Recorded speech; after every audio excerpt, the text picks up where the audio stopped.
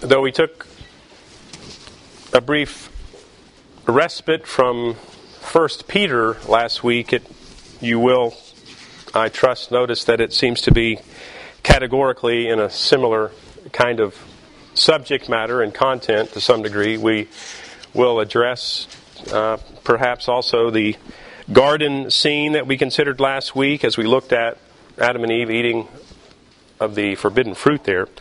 But nonetheless, we are picking up back here in verse 13 of 1 Peter chapter 2, actually hoping to press on through verse 25 today as we consider this subject of submission, freedom, and suffering. Submission, freedom, and suffering.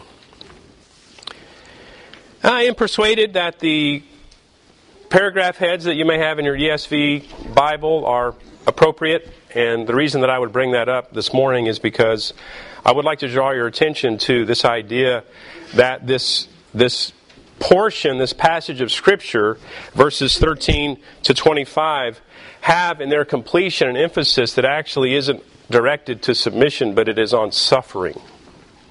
And I think that that's an important idea for us today, because I'm persuaded that in our world of passivity, particularly in evangelicalism, we have inclined to draw our attention inappropriately to what is rightly our duty to submit to those in authority, but ultimately the emphasis being on the suffering that will come from our faithfulness to submitting to God. And so that would be an important theme today. And I would draw your attention historically to the figure of John Knox. John Knox, individually, likely is characterized as one who enjoyed in posterity, as an individual, the one that was most responsible and used of God in the recovery of the gospel in a single nation, that is the nation of Scotland. The queen of the day said that she feared more than an army of 10,000 men, the prayers of John Knox.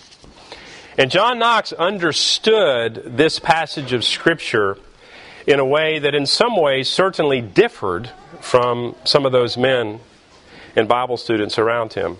And I am drawn to agree with John Knox, and so that will also come into the idea here in the context of Scripture. John Knox was inclined to draw a distinction between the authority of the position of government and that of an individual. Recognizing that while we rightly honor the office of king or of prime minister or of president as we should, there is also significant concern with the individuals that may hold those offices, and it may obviously impact our ability to obey them because they may call us to do things that are not in accordance with God's Word. Or, secondly, they may call us to do things that are not in the sphere of their authority. So this is an important idea that we want to come to here. And I did end off a few weeks ago with this idea of what it is to submit and what the difference is between submission and absolute obedience. What's the difference between submission and absolute obedience? The difference is, as I referenced last week, Gordon Runyon, he said, the way I submit in the scriptural fashion is by mentally and purposefully putting myself at your disposal as your servant. That's submission. I recognize your authority and am willing to live under it. Now, after I've submitted, then if you tell me to disobey God, we're now in a different area of concern. And my submission to your authority has nothing to do with answering how I should respond. So this is an important idea. Again, the idea here isn't that we stir up rebellious attitudes in us, but the idea is that we focus on what has God said, and then therefore what are we to do as people that enter into the praxis or the activity of the proclamation of the gospel into these matters. Yes, the gospel is doctrine, but the gospel is also duty. We see the Apostle Paul has the same pattern that Peter has set up for us here. We establish doctrine. This is true, and this is true, therefore do this. And so this is the idea that we see here in Peter. And so as we look at the passage here, the Bible says, Be subject for the Lord's sake to every human institution, whether it be to the emperor supreme, verse 14, or to governors as sent by him to punish those who do evil and to praise those who do good. For this is the will of God, that by doing good you should put to silence the ignorance of foolish people. Again, we obey to the extent that the orders are lawful. But again, there's also this idea, as I mentioned a minute ago, and this idea of the sphere of authority. For instance, consider compulsory public education. It was only a generation ago when it was illegal to homeschool children because of our compulsory education laws. And so we recognize, rightly so, although there are a number of people that would disagree with us, that our children are our responsibility as parents. That God has given them to us. They're gifts to us, of course, ultimately owned, created by God, but we recognize that we have the earthly authority for our children, not the state. So this is, while the state may declare they own our children and their education, the reality is they don't own that sphere of authority. It isn't given to them. As a matter of fact, the primary purpose of a government isn't to do those sorts of things. It's actually to protect us in life, right? And to defend those God-given rights. Consider city ordinances such as the one being proposed in West Lafayette, Indiana, similar to the C4 legislation that just unanimously passed the Canadian House and Senate, without discussion by the so-called conservatives there. So this is a blow to the gospel, but there are, as I said, there are cities and other areas, communities, perhaps even states that would also be attempting to, or perhaps already have, passed laws that would impact the ability to speak. It's the free speech issue. Also, it is a gospel proclamation issue. Can I speak the things of God in a way that will be acceptable to people? The answer to that, of course, it won't be acceptable to some. But those who ask for the gospel, those who will hear the gospel, certainly should have the privilege of hearing it. We've stood by that. Further, we may think of other aspects of the authorities that have been laid upon us where there is no actual sphere of authority given to them by God. The vaccine mandates, other mandates surrounding the man-made pandemic stretch the constitutionally declared God-given rights of the free people of our nation to an unrecognizable form. The government has no authority over whether we take a certain medicine or not. Think about it. Think about it. That's what's being impressed upon us this day, is that the government has the authority to require us to take a medicine. Now, we would claim not only, obviously, is that unconstitutional, but more importantly than that, the government has no authority in that sphere of our lives. The shape of our nation, including the destruction of a once caring institutional medical community, has been so deformed, it seems sometimes unrecoverable. Consider the suicides, the inability to have routine life-saving tests, people dying alone, refusal of life-saving treatments, and so forth. This is all the impact of what we have, in fact, created. Our government has created. So we go on, we consider again this idea of how we've responded, how the evangelical church has responded. The evangelical church was largely silent with the advent of no-fault divorce and the accompanying "the government is my father" policies that have gutted the nuclear family, also largely silent with the verdict of legalized abortion in our nation.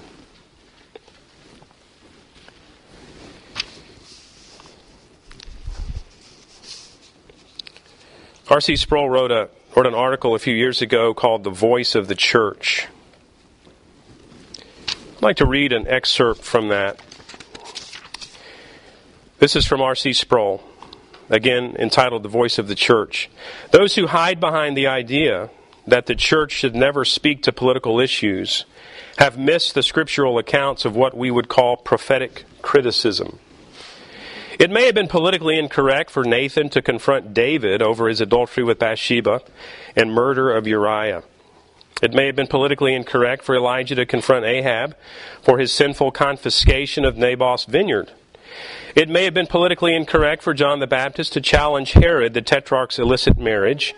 In these and other examples from sacred Scripture, we see representatives of the church not trying to become the state, but offering prophetic criticism to the state, despite the potential consequences. The church is not the state, but it is the conscience of the state. And it is a conscience that cannot afford to become seared and silent. The state is an instrument ordained by God. It is also governed by God. The church does not need to be the state, but it must remind the state of its God-given duty. The principal reason for the existence of any government is to maintain, sustain, and protect the sanctity of human life. When the state fails to do that, it has become demonized, and it is the sacred duty of the church and of every Christian to voice opposition to it. End of quote. The refusal of the church to take up this God-ordained mantle of prophetic criticism, as R.C. Sproul mentions, I think honestly can be traced in some ways to an improper understanding of this concept of submission to authority. This passage for the Apostle Peter mirrors the passage that the Apostle Paul wrote in Romans chapter 13. If I lean into this by way of submitting to authority, then you can recognize and see how easily it will be for a passive generation to think that in their submitting to authority, that means that I cannot bring prophetic biblical criticism to the government of the day. I think what R.C. Sproul has said here is very, very important. It's very, very important. This idea that it is our duty to proclaim to the government that which is right and true and good. The church is the conscience of the government. There's no reason for a godless people to even understand the kind of authority that God has ordained in them as a government. Our framers had a good understanding of that.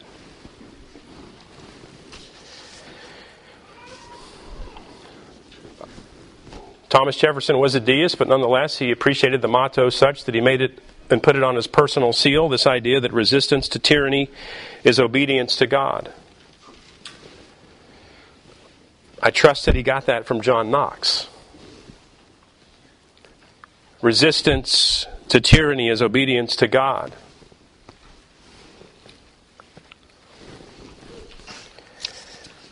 You might consider looking at Virginia's flag. On Virginia's flag, the Latin words Sic semper tyrannis are on that flag. Thus, always to tyrants. It's not a pretty sight. But they stood their ground. That's the idea. We can look at Jefferson, we can look obviously at John Knox, and we can look at the history of our nation. And I think there we'll find a better hermeneutic to understand the biblical intention even of 1 Peter chapter 2 as well as Romans chapter 13.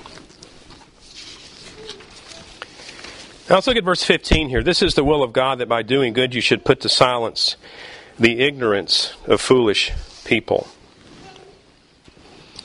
Now this is an important idea.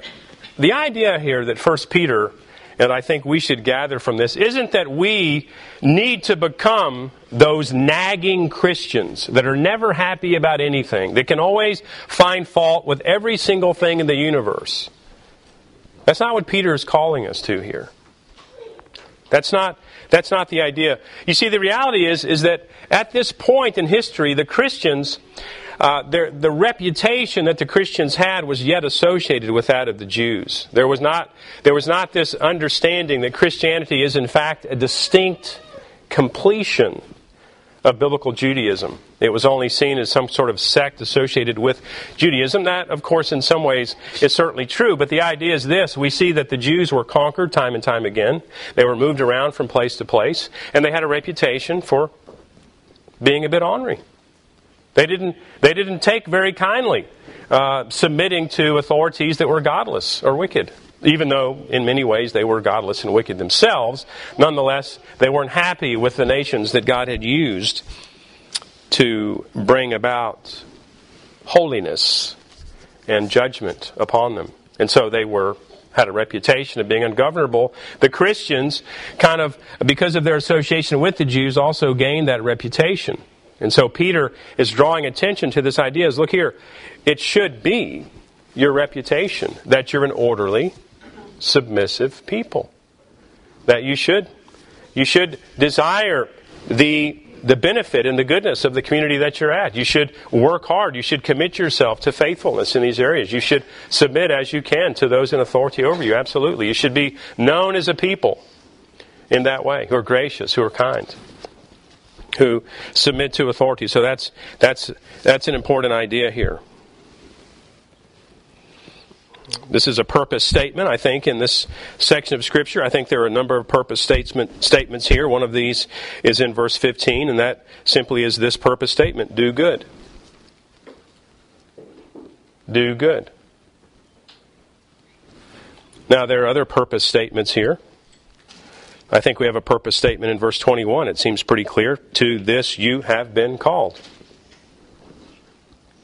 To this you have been called. Called to what? To suffer. To this you've been called. To suffer. We have another purpose statement in verse 24.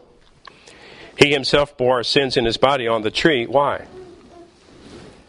Well, here's the third purpose statement I'm proposed here is persuaded that we might die to sin and live to righteousness.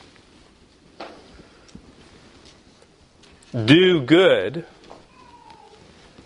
You've been called to suffer, and righteousness and holiness is a priority.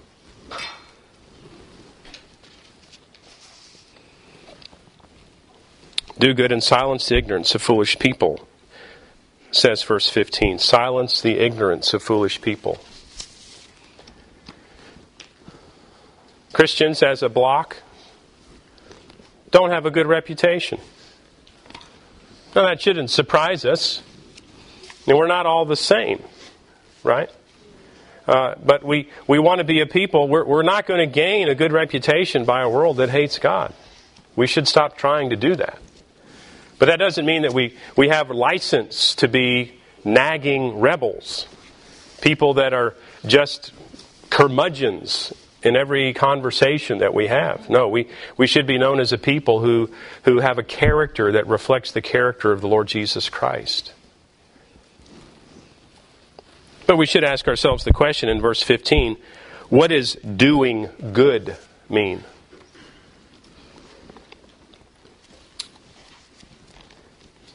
In a room of 100 people, you might have 100 answers. But who gets to declare what good is?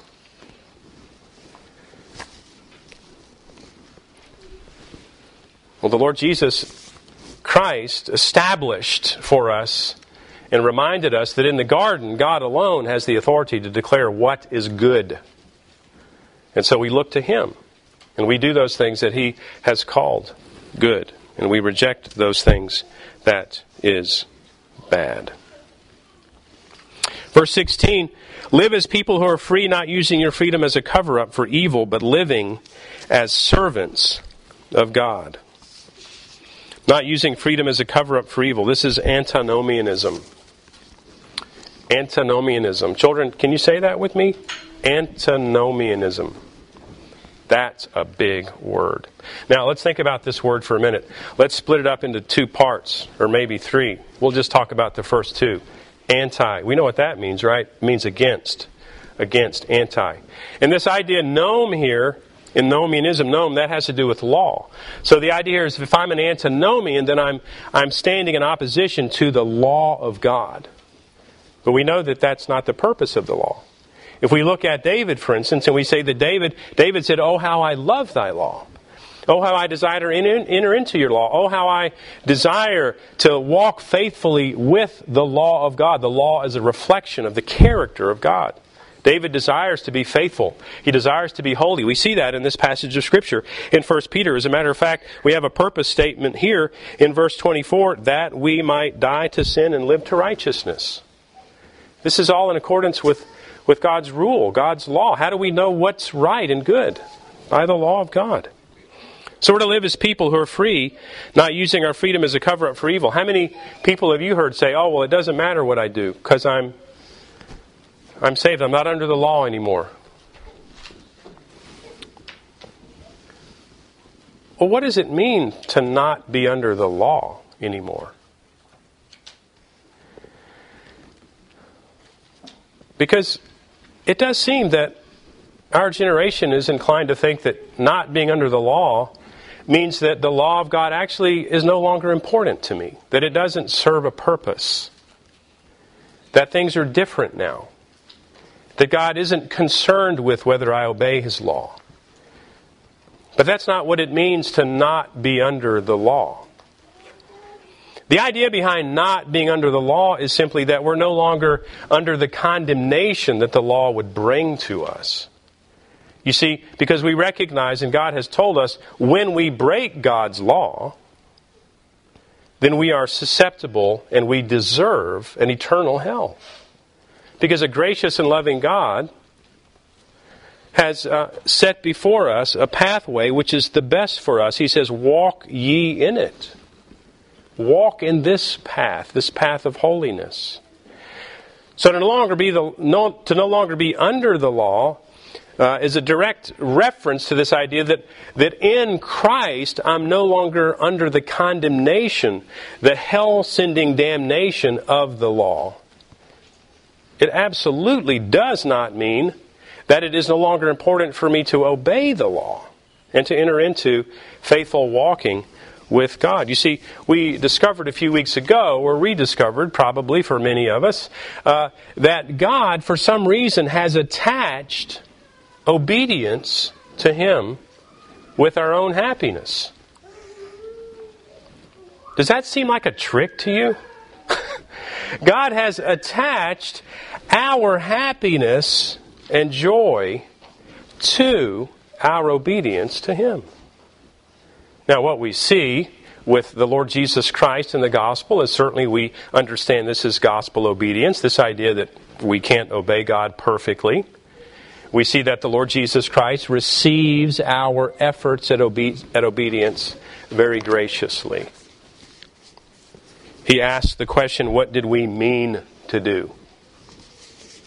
But nonetheless, obedience is a premium. We're not to use this freedom in Christ to be antinomians. Our obligation to obedience to the law of God is not based on convenience, nor is it an add-on for super saints. A fervency for true biblical growth and holiness is not some sort of wet blanket over true Christian liberty. When someone is careful about the ways of God, about entering into the Word of God, are they sometimes characterized as just kind of the party pooper, right? Oh, this guy, like he's going to read his Bible and take that seriously? Oh, okay.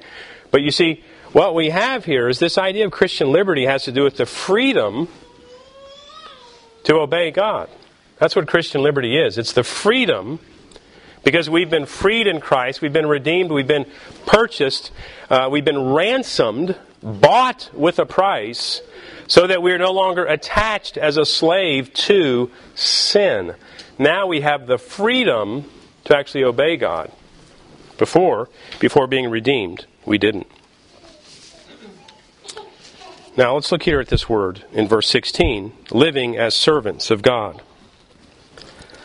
Living as servants of God. Servants there in your Bible is a euphemism. Now, a euphemism is a word that frames perhaps a kindlier picture of the word that really belongs there. The word that really belongs there comes from the Greek word doulos, which means slave. It always means slave, it only means slave, and that's the word that's here. You may have a footnote, likely you do. I have a footnote here, it says bond servants. That also is a euphemism. And so, again, we're looking at the word slave. I'm not one to take undue nitpickiness with the text here, but nonetheless I think it's important because there is a distinction between a servant and a slave. And what is that distinction? Well, it has to do with ownership. The simple matter of ownership. You see, slaves are owned by someone else, and servants own themselves. We're slaves. We've been bought with a price. The Lord Jesus Christ owns us. And so we have a relationship of slave. Now, don't be too upset at that, because our Master is the glorious King of the universe. He is the beneficent one. He is the perfect one. He is the one that loves us. He's the one that died for us. He's our Redeemer. He's the one that set aside all of the majesty in heaven to come and be like a man on this earth and walk this earth and live as we live and purchase for us a sinless eternity. The Lord Jesus Christ paid the penalty for our sins and also lived a perfect life for us. This is the one that we're enslaved to. It's a good thing. Often today, therapeutic language involving definitions of Christianity are used. They emphasize self-care. The trials and challenges of following Christ are often placed in the terms of how one's faith will be refined or how it will work for one's good. The slave-master relationship provides the antidote for this sort of cultural marinade. While it may be abrupt, it is by far the most common metaphor used in Scripture to describe the relationship of Christ to the redeemed. Now, John MacArthur has written an entire book entitled Slave. I would draw your attention to that. Now, why do I think this is important? Well, I think it's important because the Holy Spirit apparently thinks it's important, as he drew the Apostle Peter's attention to this idea of slave. Slave is this word that's used 124 times in the Bible. Again, when we think about, I'm persuaded, the ultimate emphasis of this text is on suffering.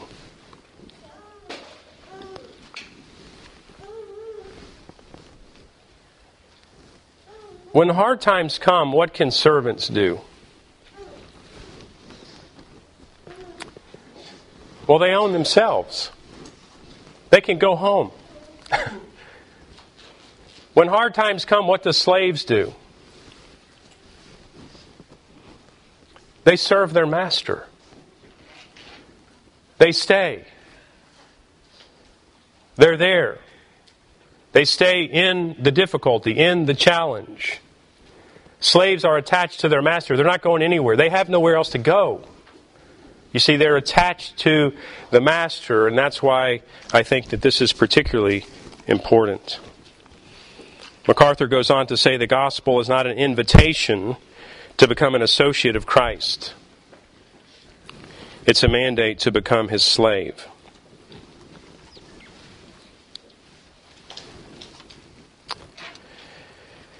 Further, because our evangelical culture is so man-centered, we may be inclined to view the greatest aspect of obedience to God, the spiritual growth we may enjoy through obedience. This has become another reason for obedience to seem optional. Here's the point I'm trying to make. When we think of difficulty and suffering, when we think of the disciplines that are ours as we lean into obeying God, the Apostle Paul uses language of the gym. What happens at the gym? Well, hard work happens at the gym, right? But also, there's an imperceptible growth that happens at the gym, right? When you want to run faster or lift more weight, it doesn't happen instantaneously. It happens after a long period of very hard work. Sometimes we place in that same category our own discipleship. In other words, the gymnasium metaphor works, but not perfectly, and here's why.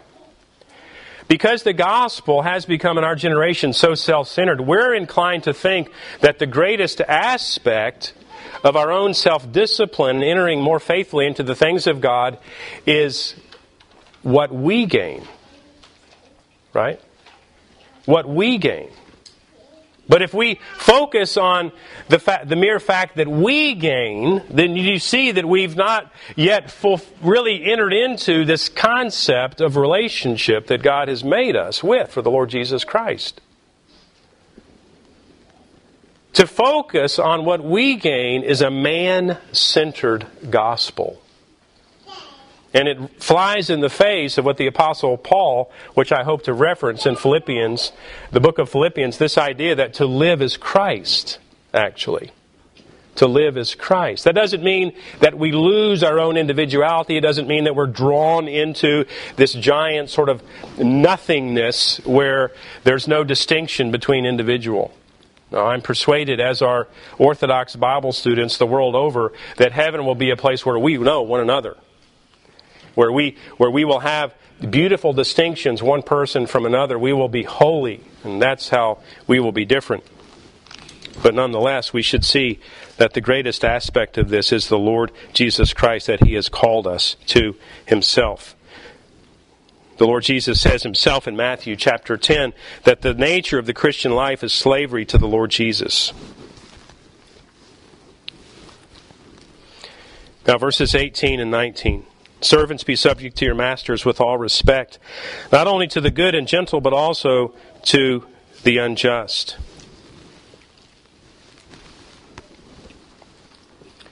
Now, Peter's already put us on notice that Christ has made us exiles, right? There's something else happening here in verses 18 and 19. Peter is implying that our redemption is not a promise of a better earthly life.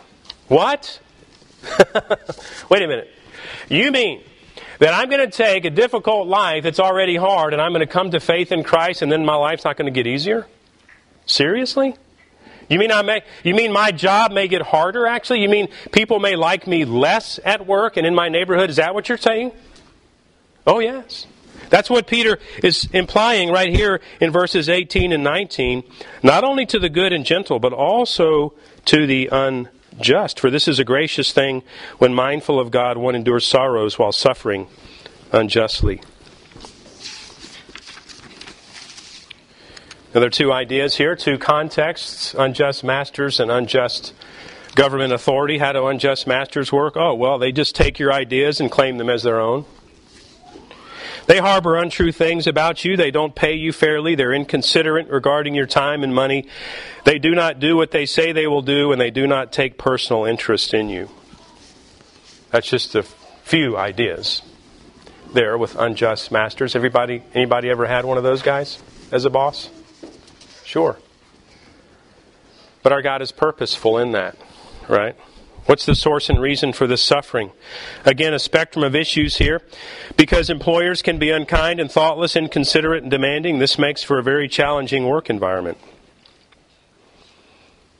Secondly, regarding the government, because we do not do the things the state requires of us, that are opposed to the ways of God, and so state action is brought against us, which takes away more liberty and freedom. Obedience to God is costly. It's costly.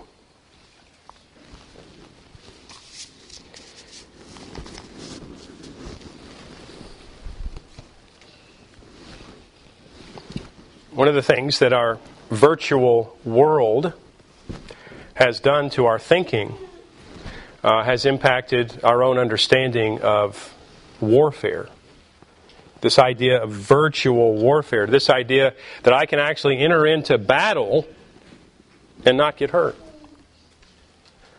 Well, what we've seen in our culture, in our evangelical culture over the past few years, is this idea that I can be a faithful follower of Christ and it doesn't cost me anything.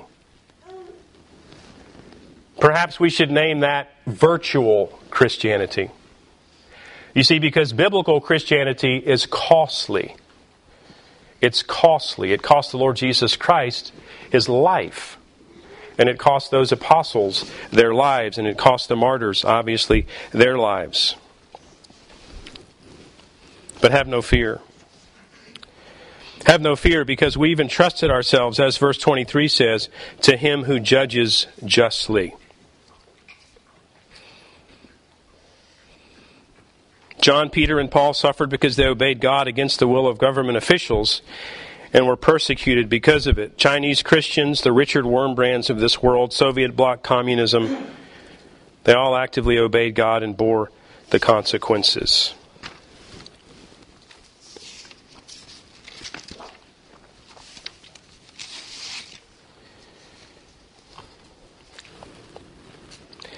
Now he draws our attention to another situation here in verse 20. For what credit is it if when you sin you're beaten for it, you endure, but if when you do good and suffer for it, you endure?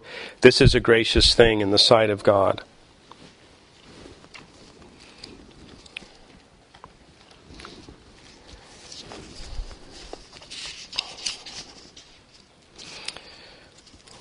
Peter does contrast here between suffering for doing evil and suffering because of being faithful. How do we respond when we rightly bear the consequences of our own sinful actions? When we rightly bear the consequences of our own sinful actions. We may be inclined to want to count that as persecution. It isn't. It's the consequences of our sin. How about when things are difficult because of an accident we're involved in where we were at fault? Whether it's breaking the thing in the store, ruining someone's favorite item, do we tend to shrug our responsibility and enter fully into restoration? Again, there's several aspects and categories of difficulty in our lives.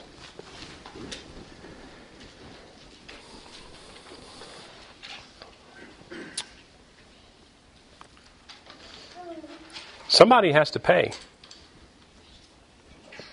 Somebody has to pay. Peter's talking about suffering for being faithful here. Verses 21 to 25, for to this you've been called, because Christ also suffered for you, leaving you an example so that you can follow in His steps. The thrust here on suffering, not submission to authority. Yes, submission is a very significant aspect of this passage, but here we are looking at the end of it. Faithful submission to authority, ultimately the submission to God, will result in suffering. When John Bunyan was in the Bedford jail for preaching, he continued to preach from the jail. How long was he there, children? Do you know how long John Bunyan was in jail? 12 years. John Bunyan was in jail for 12 years. Why did he get thrown in jail? Preaching the gospel. That's why John Bunyan was thrown in jail. When Richard Wurmbrand was thrown in prison, he acknowledged the relationship he had with the guards. He said it was very simple. I preached and they beat me up. And then I went back and preached, and then they beat me up, and we did that over and over and over again. Our Lord was stalwart and faithful and committed no sin in His entanglements with the religious institutions of His day and the Roman government. Peter is addressing this idea here in verse 22 and 23, 24. He committed no sin, nor was any deceit found in his mouth. When he was reviled, he did not revile in return. When he suffered, he did not threaten, but continued entrusting himself to Him who judges justly. He bore our sins in His body on the tree that we might die to sin and live to righteousness. By His wounds you have been healed. You know, there are a lot of believers that become very, very frantic with slander and gossip and so forth. It is a challenge. But I want to encourage you to take content in what the Lord Jesus knows here. That we can do the same that He did and trust ourselves to Him who judges justly. You see, the reality is that God knows the truth. He knows the truth. And while the Lord Jesus Christ doesn't settle all of His accounts on Monday, they will all be settled. And that is an important idea that we gain here. The Lord Jesus Christ, as I said, was stalwart and faithful and committed no sin in His entanglements. He pressed on with the courage and tenacity of a moving, thoroughly efficient, powerful infantry battalion. Yes, taking chances and taking casualties, but all as a result of wise determination, being assured of final victory. Victory and suffering in the battles of our lives is not vengeance. To stay in the fight is not at cross purposes with faithfulness. I draw your attention to Philippians. I'd like to ask you to turn there. Philippians chapter 1. So we have Galatians, and then Ephesians, and then Philippians. Philippians chapter 1. Verse 21, here the Apostle Paul says this, "For to me to live is Christ, and to die is gain."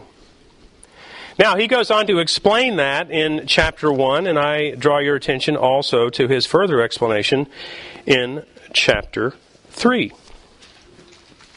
Beginning in verse 7. And this is what the Apostle Paul says. He says, "But whatever gain I had, I counted as loss for the sake of Christ. Indeed, I count everything as loss because of the surpassing worth of knowing Christ Jesus my Lord. For His sake I have suffered the loss of all things, and count them as rubbish, in order that I may gain Christ, and be found in Him, not having a righteousness of my own that comes from the law, but that which comes through faith in Christ, the righteousness from God that depends on faith. That I may know Him, and the power of His resurrection, and may share His sufferings, becoming like Him in His death, that by any means possible I may attain the resurrection from the dead. Not that I have already obtained this, or am already perfect, but I press on to make it my own, because Christ Jesus made me His own."